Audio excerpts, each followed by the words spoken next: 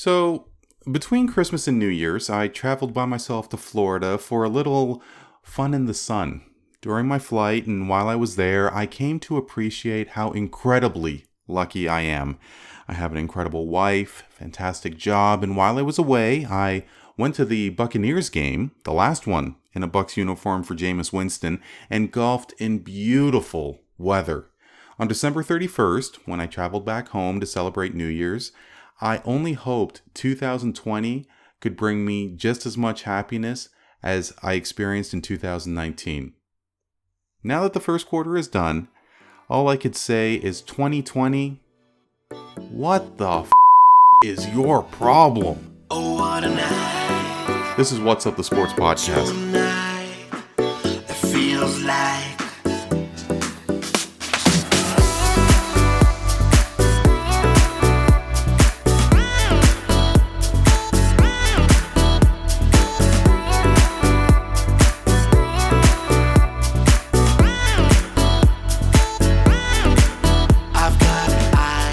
For Thursday, the 26th of March, I'm Randy Kure. This is What's Up the Sports Podcast, and I am introducing a new segment as I am flying solo.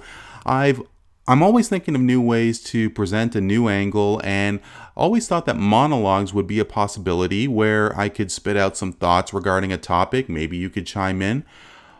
What better way to begin this initiative than to talk about life as we're experiencing right now, since essentially the, say, end of January, and how we have been living some of the most incredible times that any of us has ever experienced. Of course, as things stand right now, we are in the midst of a historic journey as the world copes with the coronavirus pandemic. What has believed to have started in China back in November has spread all throughout the world and has forced you and me to take measures we have never experienced before. I mean, businesses are closed, schools and the sports world is on hold with no clear idea when it will resume. The European Soccer Championships are on hold until next year, as well as the Tokyo Olympics, who have just made a decision to postpone the 2020 games until next summer. And while some people were critical of the IOC to take so long in terms of postponing the games, I, for one, do applaud them for holding out until the very last minute. You know, I have a really hard time supporting the International Olympic Committee. Okay, they have taken that sacred institution and have turned it into an evil empire of corruption and deceit. But I do applaud them for holding out hope until the last minute. I mean, as events such as the Women's World Hockey Championships that were supposed to take place in Nova Scotia, as well as Euro, the Masters, and so on, they were canceled weeks before. I think it was the best move to wait. Postponing the Olympics was 6 months, give or take, before it was to happen. And let's say a cure was found in a couple of weeks, in mid-April. We could have rid ourselves of this terrible affliction, and then we as a global community can move on and experience that global event that is the Olympic Games. I mean, I didn't think it was going to happen, and as much as a gong show that the Olympics have become, kudos to them for waiting until the very last second. You know, with that said, today marks exactly 2 months since the death of Kobe Bryant. Now, I did have an issue comparing a global pandemic to the passing of an athlete, but sports fans haven't experienced anything as extraordinary as this, ever. I mean, for me personally, I was not the biggest Kobe Bryant fan. I leant more towards LeBron James. I mean, most of us couldn't be both. You had to choose between Kobe or LeBron. You had to choose between Coke or Pepsi, Ginger or Marianne. Oh, by the way, that's a Gilligan's Island reference. If you're too young to know what that is, Google it and you'll find out who they are. But in a sporting capacity, the death of Kobe Bryant was the most shocking and the most emotional sporting event in a global sense ever. Don't you think? We came across such tragedies as the New York Yankees, Thurman Munson, Roberto Clemente, and of course the crash involving the Humboldt Broncos. But it is safe to say that Kobe Bryant was revered by hundreds of millions, dare I say billions, throughout the world.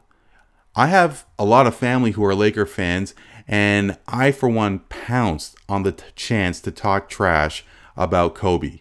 He couldn't get along with Shaquille O'Neal. The possibility of crippling the Lakers throughout the end of his career, as well as other red flags that we're not going to mention right now. But you get that feeling that he was going to be a great ambassador to basketball after he retired.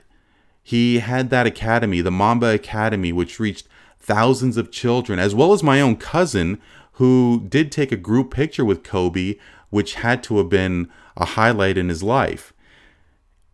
He seemed to be really enthralled with introducing the game to kids. He was present in a bunch of NBA games. He went to Brooklyn, and he was courtside for that, as well as a Laker game where he was exchanging pleasantries with Luka Doncic and LeBron James, and he was doing that with his daughter Gianna by his side. I mean, where do you think Kobe's passing ranks? Was it more shocking than John Lennon or Princess Diana? I mean, comparing the death of a celebrity is not as emotional as the death of a loved one, but the shock factor was one the world has rarely experienced. So in the end, as we grow as individuals from the tribulations of this year, I really do hope that you and yours are taking the proper precautions regarding this pandemic. I hope as you are washing your hands thoroughly, and of course as the term social distancing has become top of mind these days, I hope you are finding the warmth of your loved ones both near and far, and we should be only so thankful that we have the ability to have FaceTime and to video connect and see each other through the magic of the internet, which we obviously didn't have as little as 5 years ago, 10 years ago.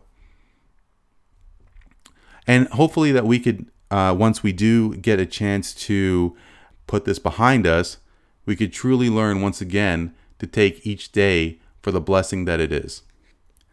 So that's it for me right now. Give me a comment, throw some love on Facebook or Twitter. That's at What's Up Podcast.